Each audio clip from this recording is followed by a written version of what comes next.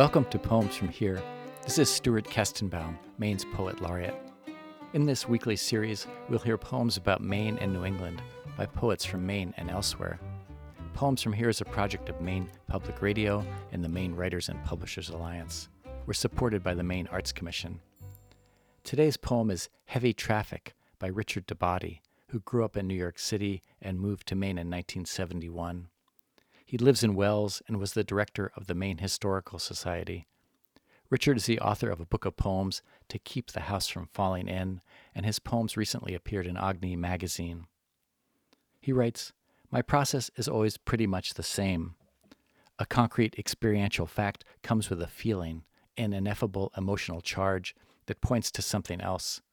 What that something else is never clear, and it takes endless tries and versions and drafts.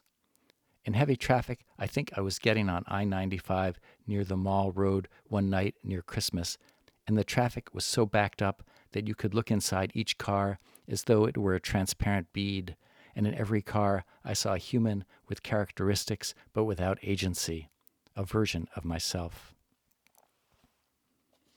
Heavy Traffic by Richard DeBody. Think rather this: it isn't chains you're in, as though abducted from your village home and destiny, but a progress or a sacred string in which you hold a rightful place.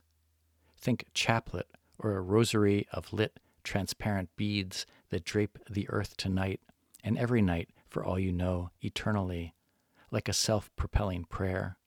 Yes, and in each bead, 2 eyes, a little folded human being, a bored, a tall, a blistered, a wise, a pensive, drunk, impatient, kind, eager, chatting, primping, lying, betrayed, gentle, pliant, dying, a little folded human like yourself, tied to neighbors, nose to tail, but rolling forward, inching on, for all you know, toward freedom.